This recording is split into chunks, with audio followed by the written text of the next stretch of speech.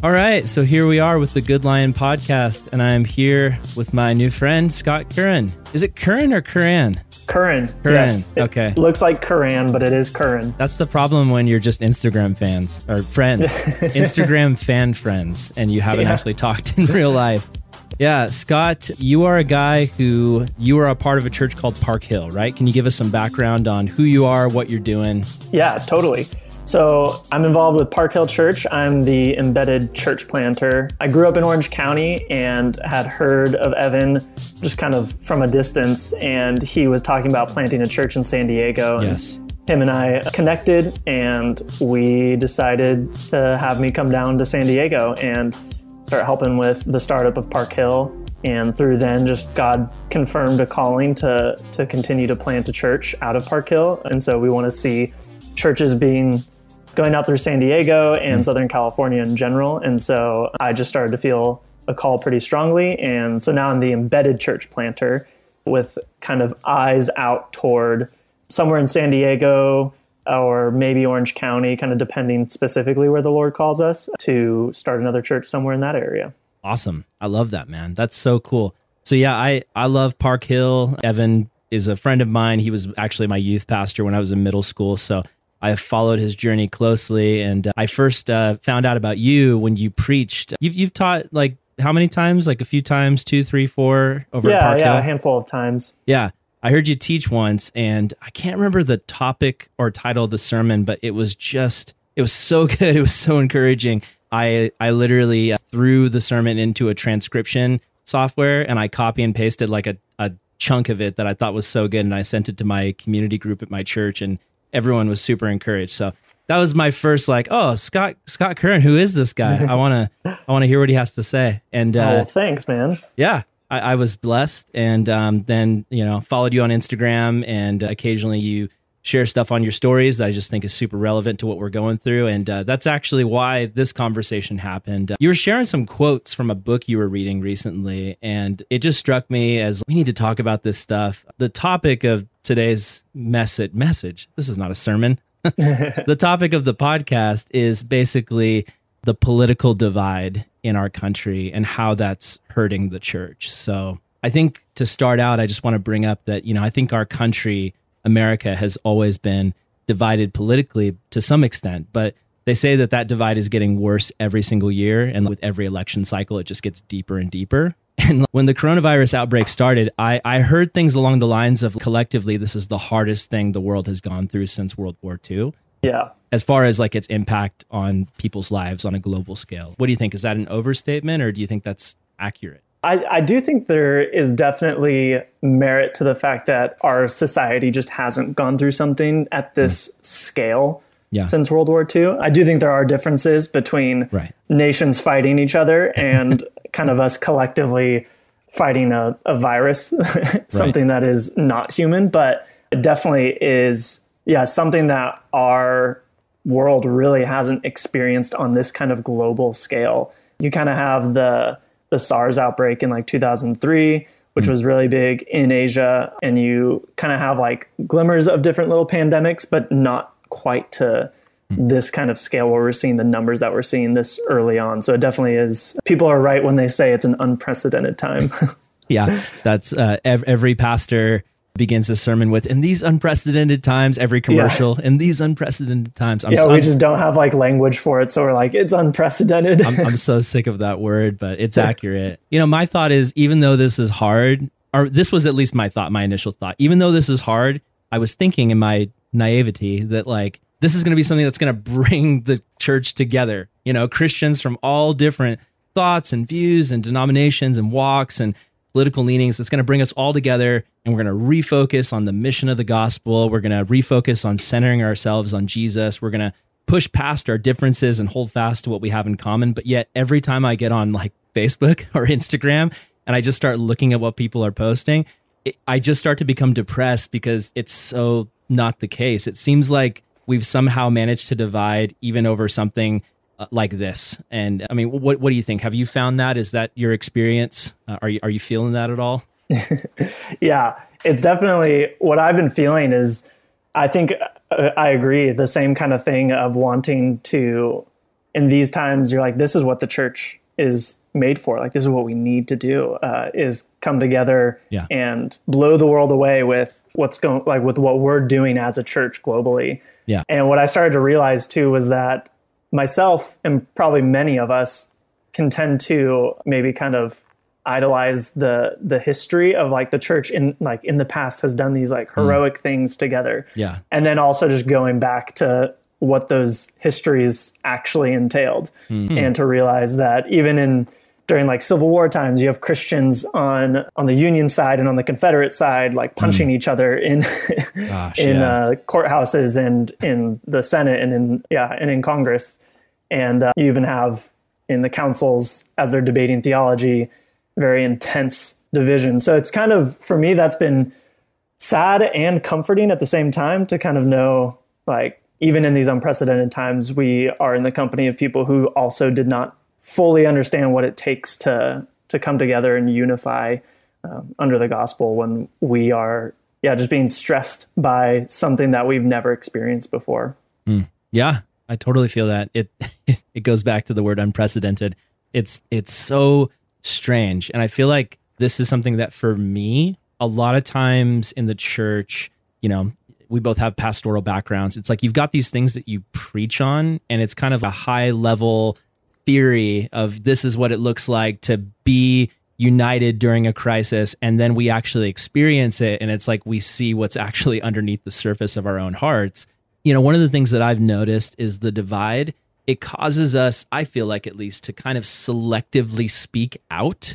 A lot of people are speaking out about things, but I feel like there is a selectiveness in how we speak out. And a lot of times we're only really addressing issues that kind of fit the narrative of our side. Here's what I mean. If you're a Christian in conservative circles, and for me, that's where I grew up. I'm a part of the Calvary Chapel Church Network, which is primarily, I would say, most people in it would identify as conservatives. And so I feel like if you're a conservative in this moment, the things that you're allowed to talk about is you're allowed to talk about the liberal media is bad. If you have a governor who's liberal, a Democrat, to say, oh, they're really bad, they're messing things up. But if you're a conservative and you have a question about maybe something the president is doing, or maybe, if you suggest considering people's health as a higher concern than the economy, even to just throw those ideas out there, many will get upset at you for speaking out on those things, or even asking legitimate questions because it goes against the narrative. And it feels like it hurts your team, like the team you're supposed to be fighting for. At least that's kind of how I was raised. It was like, this was the team I'm supposed to fight for, so don't ever swing for the other team. Does that kind of make sense? Yeah, totally.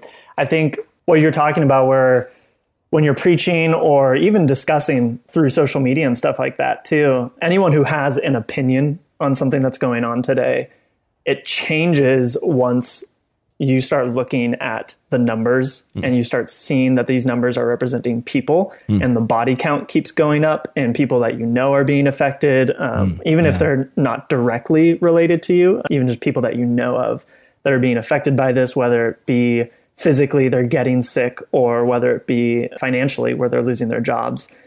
That makes it personal and very real. And when you don't know what to do, like I just sit there and I feel like I don't have any control over what's happening. I can't fix it. I can't do anything about it. And so I want to look for something or someone to blame, or to at least feel like if I can tell them they're doing something wrong, I can have like my small part in fixing this problem. And I think that's where it causes the divide is when I don't know what to do. I can't handle my anxiety. I don't know what's going on. I'm going to find someone to blame, and it's going to be way easier to find someone to blame who's not in my own tribe. Right. And I think this is the difficult part, especially for America in general. An author named Amy Chu, I think I'm pronouncing her name correctly. I apologize if I'm not. But she wrote this book called Political Tribes, and she talks about America being a super tribe where we are encompassed by a singular identity, but we're made up by many different tribes, whether it's ethnic, racial, socio-political, all that stuff. But we do have this common identity. And so I think it's difficult when we're trying to find unity in this time, especially as a nation, where But then there's all these sub tribes that kind of exist in our one big tribe. And I think that causes a lot of division. And the church, usually we want the church to exist above and over those kinds of tribes, but we tend to, in times of stress and anxiety, go back to our tribal mindset and attack the people outside of our tribes. Yeah. And I think that is kind of the big cause of what we're seeing right now on social media and within like the public sphere. Yeah, the thing that I'm really seeing right now is basically you've got these two sides, and in America, it's complex, but if you boil it down, it's the left and the right. And I just see these two sides screaming at one another and basically saying, if you stop everything you're doing and everything you're thinking, and you start doing everything I'm doing and think the way that I'm thinking about everything, then the problem will be solved. And both sides are doing that. And there's really not a lot of wiggle room or nuance to any of these discussions from what I'm seeing. And I feel like the selectiveness of kind of going back to that idea of there are certain things that tribes are allowed to talk about. I saw this a lot over the last couple years in just examining Facebook conversations between Christians online. Mm-hmm. I've noticed that if you are somebody who, again, comes from kind of my tribe, conservative Christian, that's the tribe I've grown up in, and kind of, so that's my context. That's the people I know the best. If you want to talk about abortion, you have an open door. Like, that is something that it's almost like a duty. It's you need to talk about it. And so you get on, social media and you kind of rail against the idea of abortion.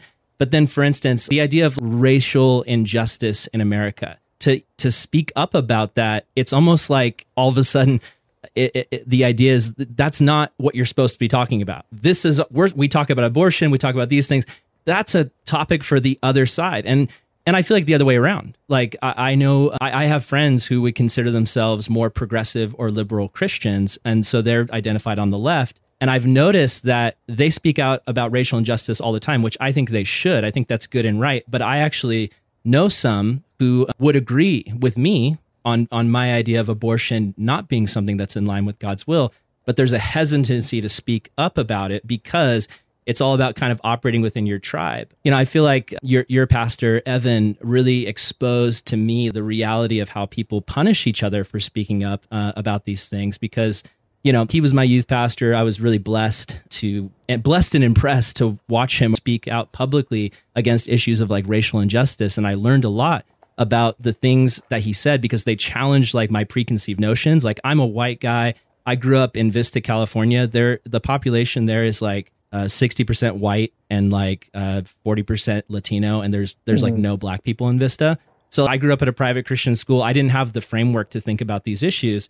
He started to speak up about it a lot, and it challenged me a lot to really rethink things. But I just noticed, like, the minute he spoke up about it, people would just get angry. Like, this is just an example. I pulled up a post of his, and all he did was literally just mention a guy named Dr. Cone, James Cone. All he did was he just said, this is a guy who's great. I like him a lot. He passed away. Check out his books. That's all he said. And the first comment was like, stop with the black and white. Color has nothing to do with it. It just went into this huge like tirade, and I just was reading it and I was like, what is this? It's insane to me that we can't even have a conversation with each other without things devolving into anger and tribalism. Mm-hmm. Yeah. Yeah, I think similarly to what we're experiencing right now, it's something that, to whatever degree, extreme or not extreme, just continues to happen when the church becomes a place where you can't reach across the aisle, where you can't ask questions, where you can't question the status quo. You are therefore almost removing yourself, and you aren't doing it on purpose. Typically, it's people kind of taking a step back from you and kind of isolating you from the tribe. And I think it's because the left-right divide that our larger culture kind of puts as like, you have to be in the left, you have to be in the right. Yeah. And maybe you're on that spectrum closer to the center, but we're still framing it in a left-right divide. Right. Totally. And when the church buys into that, that's where, someone growing up in Vista, or like where I grew up in South Orange County, still a very conservative area, talking about something like race and racial reconciliation. Yeah, it's going to be a tough thing to talk about because it does grate against people's upbringing and something that's different. And when the church buys into that, then whether your church is a right-leaning conservative church or a left-leaning liberal church, you will find yourself kind of being removed from that group. And it's a very sad thing when the church buys into that narrative, because this is something that Jesus never talked about. Yeah. And I just, the tragic thing to me is I don't think it's right for political parties to claim ownership over real issues that affect real people. But when we boil it down to like, this is a conservative issue and this is a liberal issue, we're ignoring the people affected by those issues. And if we have this mentality where we're just so absorbed in one side and we're always swinging for this team or that team, it's going to cause us to really ignore the people in front of us because we're trying to defend the honor of our team. And we feel like if we give an inch to the other side in any way, it's like the whole, Western society is going to collapse, under the ideology of the other side. And I feel like both sides feel that way. I've actually spent a good amount of time this week just for research purposes, really reaching out to my friends who I know are either very conservative or very liberal and just saying, hey, can you explain to me, like, what are your fears? What is causing you to be so frustrated right now? Like, I'm not here to debate you. I just want to hear straight from the source, and it's been fascinating to see the fear on both sides that the other side is going to be the destruction of everything, Mm-hmm. Does that resonate at all? Do you feel that? Totally. And I think there's a helpfulness in, we have to be able, just for language sake and to be able to have a conversation, you do have to put labels and terms on things just so you can actually have a conversation. And I think the biggest thing is when people's identities are found deeper into their left-right kind of identity is where I can't have a conversation with you if you're, whether it's a political leaning or a moral or ethical leaning that you have is so embedded into your identity that anything that stands opposed to you or contrary to you is just going to be an explosion of whatever you've kept inside of yourself on both sides. And I think for Christians, the least interesting thing about us should be where we fall in that left-right divide. Man, I fully agree. That's good. Yeah, I think once we can get the and it's hard, it's difficult because everybody has their life experience that leads them to whatever position that they hold. Yeah. But to be able to remove ourselves a little bit from the emotional and visceral reactions that come from arguments on the left-right divide, the better as Christians we are to engage people and to have healthy, uplifting conversations that actually get things done. Yeah, absolutely. So for you personally, like as you're thinking through this and as you're dealing with people in your church who obviously probably hold conflicting views with one another, I'm sure that your church is not like a monolith of views. It's probably like, is it diverse, would you say? Yeah. In that way? Yeah, it's very interesting. San Diego, just as a city in general, is a very unique culture because you do have the background of military. It's a very military heavy city. Right. And because that's what it operated as for decades and decades. And then it started to become more of a traditional city that you'd see in like LA and stuff. Right. And now you also have Hillcrest, one of the neighborhoods there, is a very what you'd consider liberal, left-leaning, huge on LGBTQ rights. Pride parades are very consistent there. And so you have these two, what you typically would see as like a very like right militaristic conservative culture mixed in with a very left are culture. And so what it does is it provides this very unique situation, especially as a church. All churches that operate inside of San Diego are kind of caught in that spectrum of thought and belief. And it's very interesting. So people who come to Park Hill and people who go to many churches in San Diego, there's a wide variety of whether it's left-leaning Christians or right-leaning Christians that are kind of always interacting with each other. Yeah. I think something that is so powerful, and it's something I found both in your church, Park Hill, and in the church I currently attend, Frontline, Oklahoma City, in a world where either you have churches that are so politically on one side that anybody who attends who thinks differently would feel alienated and feel like they don't belong, or churches that are just passive and they just don't even mention politics and you don't even know where the pastor, leads or lands on anything. what I found in your church and my church is it's been a beautiful thing for me because it's a church that acknowledges these things that are going on in the world and society, but then it says our allegiance is found in Jesus alone. And there are people here that think differently, but we can love each other and serve each other. And that's not what we're about. It's not about the left or right lens or path. It's about the kingdom lens and path. And so I think I'd ask you, like, what's the biggest thing on your heart personally when it comes to division in this way, not just among people, but Christians? As somebody who pastors, what's the biggest desire of your heart to see? Yeah. I think in my mind, I've been, in a lot of my prayers and reading and research kind of have been going into this idea of politics I've always been interested in politics from like a pretty young age. When I was a senior in high school, I wanted to get into politics and do like political science for my degree and everything. And so I was always fascinated with the political landscape of the US.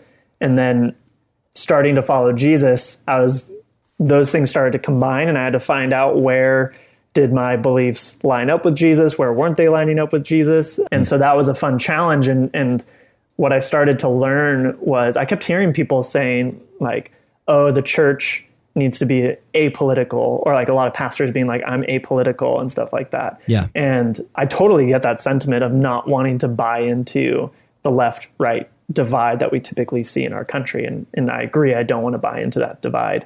But what I've come to find out is that the church and the kingdom of God is not apolitical, it's just counter-political.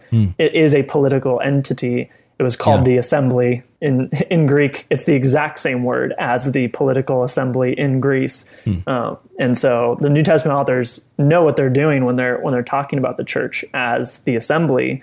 It is creating its own politics. It's creating its own way of governing its people. And I think the beautiful thing is the vision in Revelation of the kingdoms all coming into the new heavens and the new earth, waving their flags. It isn't a monolithic culture. It has diverse people from all walks of life coming in under the rule of Jesus. And so my heart is to see, how do we create that counter-political community that is expressing and celebrating the diverse cultures from all around the world, but still submitted to the way of Jesus. Yeah, no, that's really good. And that resonates with me. So like, I'm somebody who personally, the idea of being kind of apolitical is attractive to me in the sense of I just hate the division and I hate the divide. Guys like Evan and some of the other guys have been such a great influence on me in this area. And I've been learning to like let go of kind of those preconceived notions. And let me give you kind of like a perspective, and feel free to push back if you feel like that's not going far enough. Here's one thing that I've taught some of my students in youth group, and when I've taught at Bible college, just as we've talked through this issue. I totally agree. I think that the kingdom of God is political. It has its own politics. Jesus, when he gives the Sermon on the Mount, like, it's not like, here's a collection of helpful sayings by Jesus that'll make your life a little bit better. Like, it's it's like, this is the kingdom manifesto for if you're living in Jesus's kingdom, this is what it looks like. You don't just not commit adultery. We're so hardcore that we don't even lust after women. Like, that's just, one example. So for me, it's all about the world kind of offers us different lenses to look at the world through. And in America, it really is hyper boiled down to either the left or right lens. And so for me, what it means to be somebody who is maybe not apolitical, but counter-political is if I see a homeless guy on the side of the road, if I'm looking at him from a right lens, a right-wing lens, there's going to be a tendency to think, I don't want to help this guy. He got himself into this mess. It's his fault. He should have gotten a job. He shouldn't have gotten addicted to drugs. He just needs to pull himself up by his bootstraps and get back out there and just solve his problems. Or if I'm looking at him from like a left-wing lens, and I might be horribly butchering this because this isn't the lens that I grew up from, but I guess based on the stereotype of what I've been told by the people on the right, if I'm looking at him from a left lens, it's this guy is a product of a broken system and a broken society, and it's not his fault, and we need to tax the rich and build this guy a mansion somewhere. That's hyperbole. But like, to look at him through a kingdom lens, to me, is to look at him and say, this is a guy made in the image of God who deserves love and empathy. I'm going to go to the Jack in the Box by the church and buy him a sandwich. I'm going to sit down next to him and I'm going to ask him, what is your name? What is your story? How'd you end up on the streets? How can I pray for you? Can I tell you about Jesus? And that's that's where I'm going to start. Like that's the lens I'm going to start from. That's the worldview I'm going to start from. And then as the Holy Spirit guides me further, then I might go further from there in how I decide to help this person, or even to try to tackle the systematic issues that might have led to these bigger problems. But to me, it just has to start from a kingdom lens. I think when I start from either a left or right lens, my attitude about the situation is going to be totally counterproductive to what God is actually trying to do in the world. Mm-hmm. Yeah. Yeah, I think that's really spot on. And typically our initial reactions are not always the kingdom reaction. No, not at all. I think it's usually what's been built over time, however you were brought up. And I think, trying to stop ourselves from the typical reaction of, like where I would grow up, my initial reaction is always like, well, if I give them this money, they're going to go and use it for drugs. They're going to go buy drugs. Wait, hold on. Yeah. Really quick. When I was a youth pastor, I took a kid down to the 7-Eleven and there was a homeless guy and he asked for money and I gave it to him and I thought I was going to be a really good example of the kid. And then the kid was like, hey, what are you going to buy? And he's like, oh, I'm going to go buy some drugs. And he was honest with you. Yeah, he was honest, but it was not a good look for me as a youth pastor. But anyway, sorry, continue. Yeah, and I think that's typically, and stories like that will also help like reinforce the fear. What you already believe. And looking at the way of Jesus is that he asked questions, and I don't think it was in a way where I think if I were to ask questions sometimes, it would be that like, how can I get him to reveal what he's actually going to do? Right. Or whatever situation I'm involved in. Like my questions are always like, how do I navigate this? How do I make sure that I can keep my own integrity intact? Whereas I think Jesus was asking questions to get to the center of what was going on. And so he knew how to address it properly. And he didn't assume things about people. Like he didn't assume that the homeless person would go buy drugs. Obviously that's anachronistic because it wasn't the same culture then. But Jesus does give us a template of how to have that kingdom lens when we interact with people. And it's always dealt with, I think we tend to keep the left-right divide in our heads as we approach individuals. And I think that's a very dangerous game to play when you approach people. I can think of on the what we consider like the conservative right-wing Christian side of going, and the parody of it would be like, ignore the social justice, just worry about saving souls, get them into heaven. So we're going to walk the streets and we're going to approach people about salvation. Right. And in my head, I didn't grow up exactly with that kind of background. And my head was always like, well, why are you assuming those people don't follow Jesus walking down the street? And so I think in Jesus' template, he goes up and he asks questions about like the son convulsing from a demon, and he's asking questions. The kid's ravaging by being possessed, and Jesus is asking questions about it. And you want Jesus to just act and do something. Right. But he's asking questions to actually understand what's going on. He's patient and he's listening, and then he addresses the problem. That's really good. The place my mind goes with that is I feel like I want to try to learn how to strike the balance between, when it comes to what Jesus did, it's like Jesus seems to have a ministry that is hyper-focused on the Great Commission, making disciples, preaching the gospel.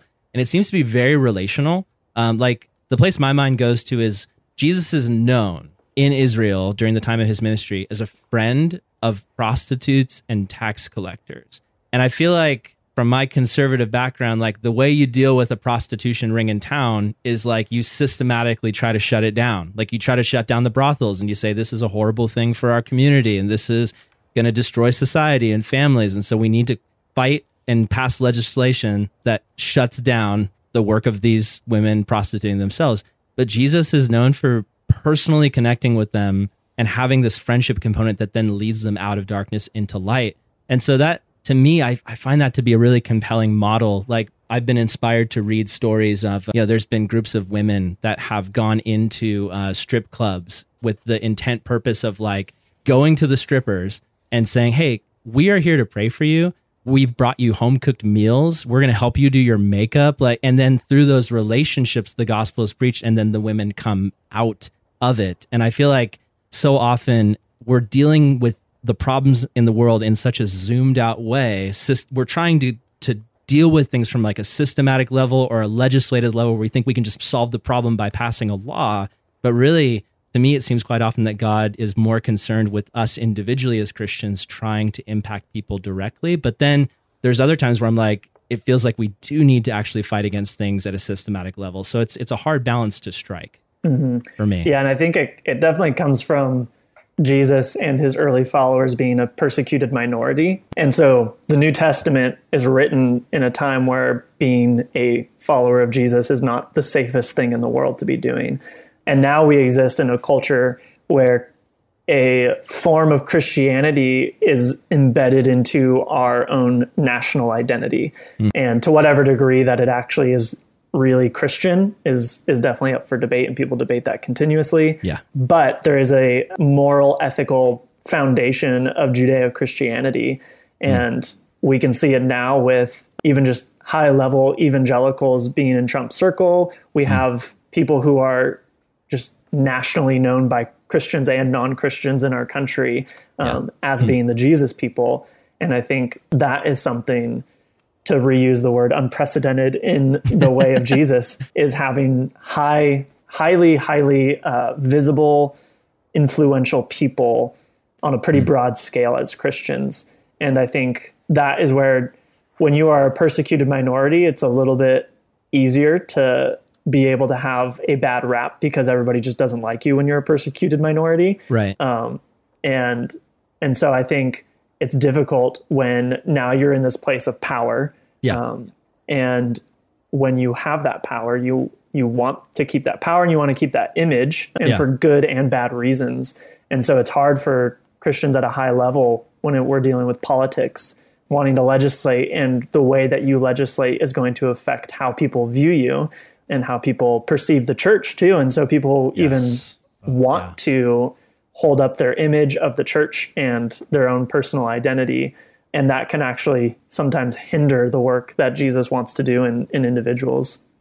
That's really true. I want to circle back from that to kind of this idea of going back to the divide, because I really truly believe that we see in the scripture precedent for what it looks like for people with radically different ideological and political views to come together under the banner of the kingdom. I'll just be honest, like in most of the circles that I grew up in, the idea of a Christian on the left was like considered impossible. Like just there's no way that could even be a thing. And I hear many people continuing to make that sentiment. Even just recently on Facebook, I saw somebody make that sentiment. And have you heard that comparison between, Levi the tax collector and Simon the zealot? Right? It's one of my favorite comparisons, because it's like, I read somewhere that in Jesus's time, it wasn't two political parties. It was like, there was like 10 different political sects in Israel going on. And so you have Simon the Zealot, right, who would be considered very right-wing for his time. He is make Israel great again, fight the government, take out the Romans, because they were a minority, a persecuted minority at the time. They were under captivity from the Romans. So the idea was like, let's take our country back.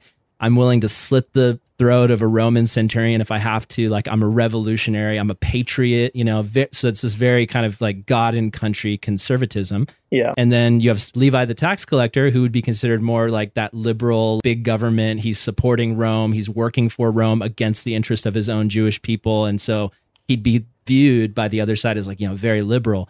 And yet Jesus calls both of these guys to follow him and to serve him. And he doesn't say, hey, Levi, you need to be more right-wing, or hey, Simon, you need to be more left-leaning. He doesn't say that. He doesn't try to convince any of them that the political systems of their current day is right. He says, forget that stuff, blow it up. Let's talk about the kingdom of God, the new political system, the new political order. Leave those things behind and follow me. And those two guys seem to be able to put their differences aside and say, let's serve King Jesus together. And I'm sure that like their views didn't change overnight. Like I'm sure as they were traveling those 3 years with Jesus, it wasn't like everything they believed about life just went out the window. I'm sure they clashed, but they were able to like set aside their differences and serve Jesus together. And that's just always been inspiring to me. Yeah. Yeah, I think it's a good picture to lay out for kind of, and I think we outlined that too, of the idea of the new heavens and the new earth being where the kingdoms of the world wave their banners as they enter in. And so there is this diversity. There is the left-right divide that that is not, no one on that divide is too far away from the kingdom of God. Like Jesus can bring those people in, and he's seeking out those people specifically. And and I think when we use that analogy, we can talk about, great, this is the ideal, that people with differences and even very distinct and visceral differences can come together under Jesus. And the work of the church is now, how do we do that? Like, what is the practical way of doing that? Because we don't Have you seen that? Have you ever seen that? Have you ever seen Christians with, like, in your context, pastoring, like Christians of radically different views, putting those things aside and saying, let's honor each other and serve Jesus together. And we're going to have not like heated, violent debates with one another, but it's going to be an ongoing discussion. Like, have you ever seen that? Yeah, I see it a lot in, especially the people who are just coming out of college. I think because you're coming out of, especially ever since probably around 2013, 2014, when the college campuses became this like hotbed of social and political battle. And I think people who went through college at that time kind of were just thrown into this kind of very heated and visceral debate. And I think a lot of those people who I'm talking with, especially at Park Hill Church, many of them are coming from different perspectives and also coming together to worship Jesus. And it's usually not clean. I would probably tell people, if they're longing for that, to be ready for very even hurtful conversations and ugly conversations that happen. But ultimately, seeing people, I think the biggest and most impactful thing for me watching these things happen and being a part of those conversations is people submitting back to Jesus and asking for forgiveness and kind of running through what Jesus tells his disciples to do is to seek forgiveness, to look for reconciliation between believers in the church. And watching that happen is really beautiful to see. People who aren't even necessarily changing their views for one another. Typically you're going to usually just become more entrenched in your own ideas, but people laying down those things as identity markers and seeing them come to church, whether it's on Sunday or in their community groups, and worshiping Jesus is a really beautiful thing. Yeah, no, that is so beautiful. And I feel like if our mentality is, my way of viewing the world, whether it's left or right, is the only good and right way to see the world, and so everybody else needs to get on board with me, or I can't accept them or be their friend or fellowship with them, it's so divisive and it's so hurtful to kind of what Jesus is trying to accomplish in all of us. But I feel like if our identity is, I'm conservative, or like, I'm liberal, but my identity is in Jesus, and these guys are my brothers in Christ, and they have different ideological views than me, but like our identity is Jesus. And my goal in life is not to become more conservative or more liberal. It's to become more like Jesus. And so really, if you're on the left, if you're truly following Jesus, there's probably going to be some things over time that he pulls you away from the left, or at least the popular idea of the left and what they're thinking, because you're realizing, okay, not everything the left says lines up perfectly with Jesus. And I'd say the same thing with the right. If you're the hardcore right wing, as you're following Jesus, you're going to start to notice there's certain things he says and does that doesn't fully line up with what all the pundits on the right wing are saying about everything. And so everyone's moving away, not to the center, but like, it's something that's not even, it's not center, it's above. It's not left or right. It's higher. It's this higher idea of the kingdom of God. And it's like, we're talking about it right now, but I feel like there's probably people listening to this where they're like, this sounds insane. Like to actually do this, to actually be in fellowship with people who, because I know many people where just everyone in their church is just one way. And there's this fear of the outside. There's this fear of anyone who thinks differently. And even sometimes a hatred, if I'm honest, a hatred. And I'm not just talking about, if you're listening, I'm not just talking about people on the right where I came from. I know people on the left where there's hatred as well. And my thing is, if we're called to preach the gospel, if we're called to make disciples, but we hate half of the population instinctively, how are we going to reach them with Jesus if we are just going around muttering curses at them under our breath? Like, how can we do that? You know? Totally. And I think for where the rubber meets the road on this, I would say this begins with us as individuals being open and willing to hear other people. You don't need to be someone who doesn't take any convictions or doesn't have any beliefs on anything. That's just as bad as being so overly convinced of your position that everybody else is wrong. But being able to sit down with someone and hear someone, even, I think this should be very welcomed and open in the kingdom of God, is to be able to hear someone disagree with you, even very strongly disagree with you, and you to be able to openly receive that and continue a relationship with that people. Because I have friends who, like, something where I probably may not fit the mold, especially as someone who enjoys politics and thinking about it and working through all that stuff, but I'm someone who doesn't vote. And that causes, on both left and right, it causes very strong feelings, and typically of resentment, of like, I'm not doing my patriotic duty. Right.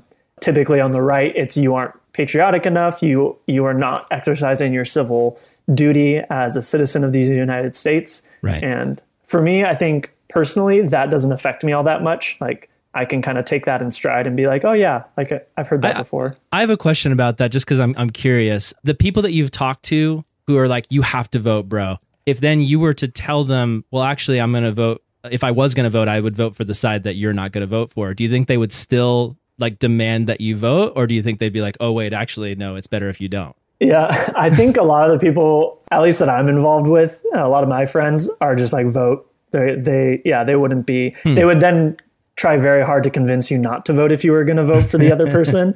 Right. But yeah, typically it's the patriotic duty is coming on the right side. And that I usually can take in stride, and I feel pretty good about it. And it doesn't affect me all that much. Typically on the left, it's kind of this, you are now taking part in the oppression of underprivileged people who are being left out by our political system. And I'd say that one actually probably is a more effective argument for me personally. And I actually, and I take that and I have to think about that and pray through that. But being open in those conversations, I think, is important, and being able to accept someone's position as valid, and that you are able to think through it and accept it and process it and move on and continue a great relationship. Yeah. And I think the second side of that is it starts with us, people in the church. And I think it also has to do with the leadership in the church too. Yeah. Because if you're on stage and you're not open about differences in opinions and differences in views, whether it's theologically, politically, socially, people in your church are not going to feel welcome having like a dissenting opinion. Well, that's again what I love about Park Hill, what I love about my church, Frontline. In fact, when I came to Oklahoma, I was afraid, just because it's the Bible Belt, and I personally have been one of the most frustrating things for me is to see how politics has divided Christianity. And so I just was assuming that like most of the churches out here would be so politically divided.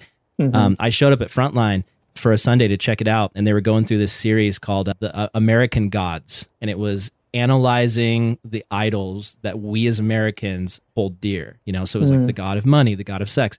Week 3 was the god of politics. And to see that they were willing to call out flaws and fallacies on both sides, and they didn't do it in a way where they favored one side over the other. They were just like, man, these guys are messed up. These guys are messed up. Like, of course, everyone's going to vote like the way they're going to vote, but can we acknowledge that this is not the path? Like the right and the left are both pointing to what Mark Sayers calls, the kingdom without the king. And it's this idea of like either, theocracy, where it's like God is our king, but really it's not Jesus. It's this idea of what we think God is, or it's like, liberal utopia where we can fix all the world's problems without involving Jesus and his rule and his morality and any of that stuff. So, I totally resonate with that. But personally, like, I resonate too with what you're saying about the whole voting thing. Cause for me, like in even just talking about this stuff, I've been told by even dear friends that I've been apathetic and irresponsible because I haven't picked a side that I'm going to publicly come out and say, this is my side and I support it, and I bash the other side and I challenge them. And it's kind of this idea of like, it's apathy and irresponsibility and slapping Jesus's name on it. And for me, it's not that I don't care about issues in our world. It's that oftentimes I feel like people are asking me a question and it's like a multiple choice, like, do you pick A or B? And I'm like, well, actually I pick W. It's like, they're like, that doesn't work. And their brains explode. Like, my views on many things are coming from the way I interpret scripture and the way I see the kingdom of God and the way of Jesus. And so my answers to questions don't often satisfy my liberal or conservative friends. It just makes them frustrated. I can tell that that's something that you deal with as well. Yeah, totally. And I think it's really important too, because sometimes you do get this kind of anarchist sense of like, let's just blow up the whole system. The whole left-right thing just is terrible and it's destroying our society. So we just need to get rid of it altogether.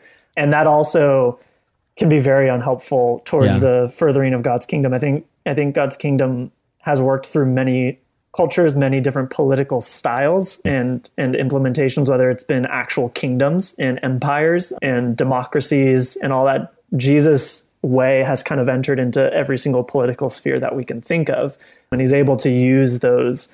And I think of just that quote, I can't remember who says it, but where it's something along the lines of democracy is a terrible form of government, but it's better than all the rest. And I think that's like a kind of cliche, funny way of understanding that, like, even democracy, even the political sphere that we find ourselves in is flawed and it doesn't actually solve the world's problems. But I think when we can see people on the right and people on the left not demonizing each other and saying we have differences, but we come together to solve them is a small step toward unity. And I think that's Jesus' prayer of John 17 of the church being unified is kind of the embodiment of that, where I can look at my friends who have liberal leanings and my friends who have conservative leanings and see them kind of come together and say, like, I think this and I think that. We disagree and we love each other very deeply. I think that's kind of the seed of the unity that Jesus is talking about in John 17. Yeah, I mean, that has to be what was going on in the early church, like, because it was this radical movement that brought, the rich and the poor together at the same table, and, masters and slaves. And it's like, obviously, like, they all had probably very different ideological views of the way the world worked, and yet they're coming together, they're having communion, they're actually having real relationships with one another. And it's beyond just like showing up at the same church building and then leaving after the service is over. Like, it was real friendships and connections that were happening. I think it all goes back to what you were talking about, the idea of allegiance.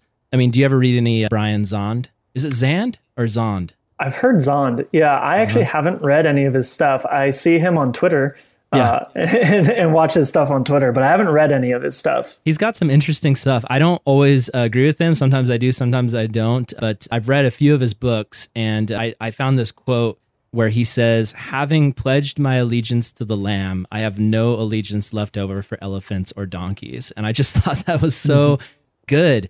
And again, it's like, you're not telling people don't vote. You're not telling people, or, like, some people don't, but, some people do, and that's okay. And it's this idea of, you're not telling people don't participate in the system, but where are you finding your identity? I heard some friends of mine that are pastors in Ireland talking about how, they're kind of looking at us in America, and it's just like, it's so sad that it's so divisive. And they're like, every year we kind of just read through the issues and we vote for whatever party we think does the least amount of damage. But when we literally have friends where one person voted for the more right-wing party, one person voted for the more left-wing party, but they're still doing ministry together and they're still loving one another. And it's like, that doesn't define who they are and their whole ideology and identity. That's found in Jesus, and everything else is just like, yeah, we care about the world. Yes, we care about these big issue problems, but we also understand that we don't have all the answers. And at the end of the day, even if we all get what we want and we vote every single person that we want into office, there's still going to be problems in the world and it's still going to be broken. The only thing that can fix that is Jesus's return. And the only thing that can really make the difference right now in this present moment is the church being the church and loving people and reaching out to people and self-sacrificially putting others first above themselves. Yeah, totally. It very much is an allegiance thing. And I think a lot of churches, people definitely talk about churches being maybe one way, like right-leaning or left-leaning. And I think, in my experience at least, is that there are great diversities within every single church. And I think it's more of, are these churches places that are open to that kind of discourse? And I think the churches that don't allow it, whether it's explicit or implicit, I think that the beginning of it is all churches need to recognize that we have people who think differently than us, who come from different backgrounds than us, and create open spaces for, if our allegiance is in Jesus, then we shouldn't be afraid of people that have different political leanings or ethical leanings. And I think that is really a big starting point for any kind of church, or even if it's a group of friends or a community that just hangs out and does a Bible study or anything like that, being able to say, hey, we all are pledging our allegiance to Jesus. Yeah. He is the ultimate thing. This is a safe place now for you to disagree with us, because ultimately we are all under the authority of Jesus. Yeah. And when it's done well, like, I think it's so beautiful. Some of the best conversations I've had have been with people who disagree with me on things, but they love me and they show me that they love me. And I leave that conversation maybe not swayed to like their view of the world or about whatever particular issue, but at least I'm like, man, I gained some perspective today. Like I learned from somebody, and I tried to practice that idea of, be quick to hear, slow to speak, and slow to anger. I think that's really like what we need to model. But I think so often we just feel like we have it figured out. And it's like, I know everything I believe about the world, and no one can tell me anything new or introduce any new ideas to me. And I need to passionately fight against anyone who thinks differently. And I just think, for us as Christians, so often we are viewing people as the enemy. But going to what Paul says, it's like our fight is not against flesh and blood.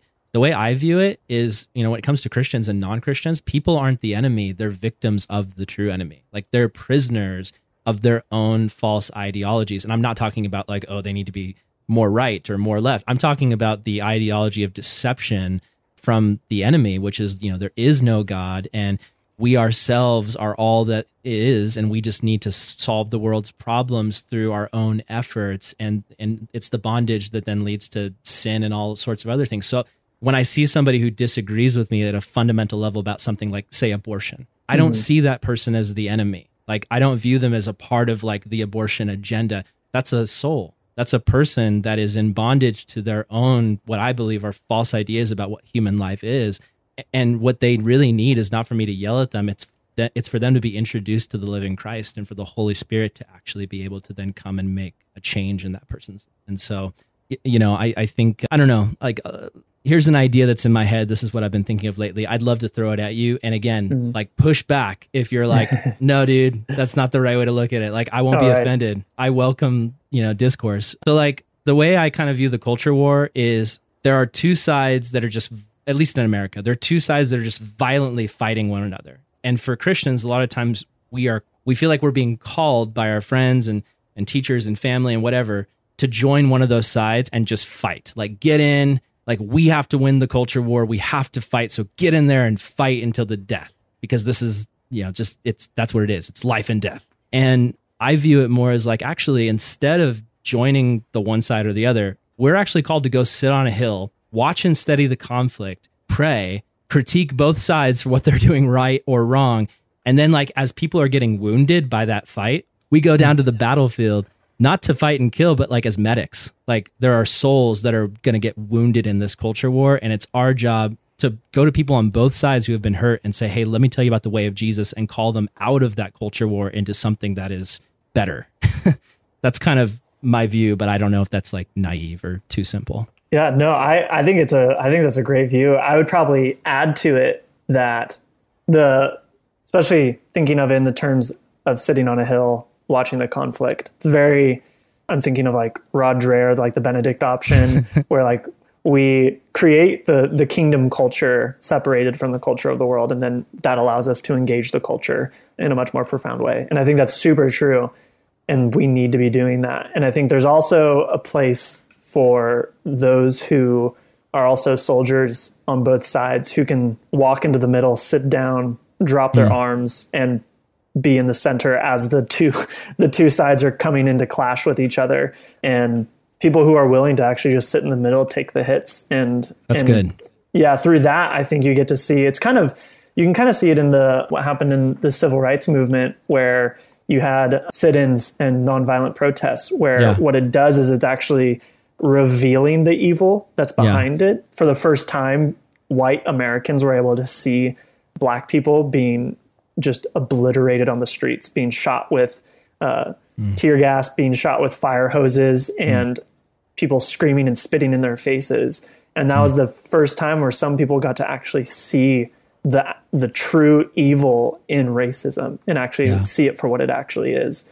And there are people who are called to do that, whether it's in the social sphere, whether it's in the political sphere, to be able to sit in the middle and know what's about to come and take the hit of the evil and allow people to see what it actually is. And you see it now, even with, we still are dealing with race relations, and now we're able to see it on a much larger scale where with the most recent one of Ahmed being shot, people are now seeing what these things are actually doing to our country and to our society. And I think that there are people who need to be able to even belong to a side or another, and as followers of Jesus, move to the center before the conflict happens, so that people can see what the conflict's actually doing to people.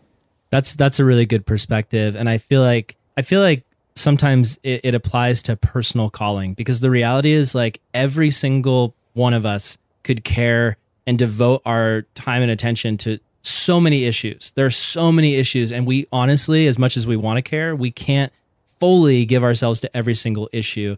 And yet, for many of us, like, there is a personal calling where it's like, man, I feel like I am somebody where I see racial injustice. This is something I'm passionate about. I want to fight this. Or, you know, the other side, you know, we talked about abortion. There are Christians who feel like, man, I want to make a positive change in this arena. Like, how can I fight this?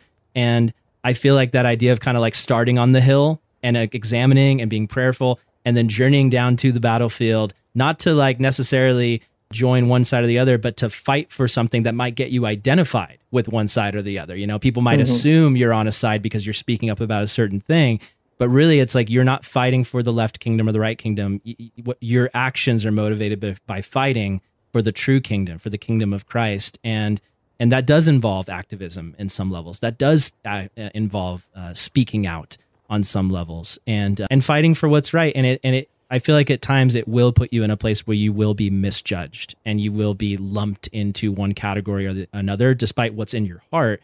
But I feel like that's worth it. And for every single one of us, we need to ask ourselves, what are we called to? And then whatever you're passionate about, don't ignore the other things out there. Like, don't get passionate about one issue and just ignore that there are other issues. And maybe you're not educated on those issues. Maybe you don't know much about those issues, and be open-minded to your brothers and sisters in Christ who are passionate about those things. When I was on staff at our church in Calvary Vista, I was very passionate about evangelism, and not every person on staff was as passionate. And that frustrated me at times. And God had to speak to me, and he was like, look, you think they're apathetic, but they have their things that they're passionate about. Like, they are fully invested in these other areas of ministry in the church. Don't judge them. Like, come alongside them and invite them to come alongside you and work together. Like, not everybody is going to be fired up about what you're fired up about, because there are so many problems with our broken world, if that makes sense, you know? Yeah, totally. There definitely is the whole, you just see it a lot on social media and stuff, where it's the, like, if you're not doing anything, or if you're not angry about these things, you don't care about these things. And I get the sentiment behind it, but I also want to be careful with people who could possibly be on your side. You demonize them before they even have a chance to even think about it. And that's a dangerous game, because obviously we don't want to be just apathetic. Apathy can also be a source of the problem of many of our injustices in the world. But we are finite people. We only have so much emotional energy to give, so much physical energy to give. And so we need to be careful for demonizing people for not acting on the things that we're passionate about. Yeah. And educating them is great, and getting them to a place where they can form an opinion, but demonizing people for not being as passionate or as active as you are in a specific sphere is just as bad as being mad at the other side. Yeah.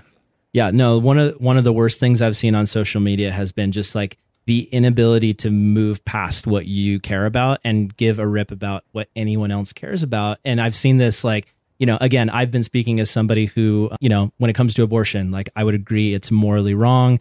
I would love to see things change in society somehow, where it becomes where just the collective consciousness of people would agree that this is wrong and we shouldn't be doing this.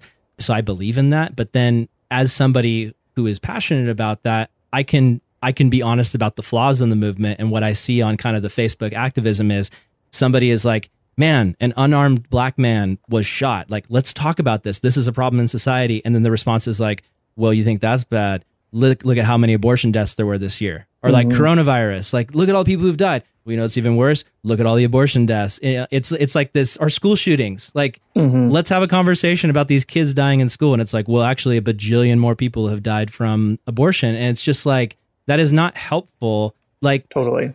If your response to someone saying there's a fire at my house is to say, well, there's a million fires over in that other town, so why should I care about the fire at your house? It's just not helpful, and it's not Christian, in my opinion. Like, I think that we all need to care about what's going on in the world. And sometimes that means speaking out passionately about our thing that God has given us to really be fired up about. But other times it means just gently listening to somebody where maybe you might not even think their problem is a problem. But then as you actually listen and get to know them, you see their humanity, and you're not just seeing statistics on a chart.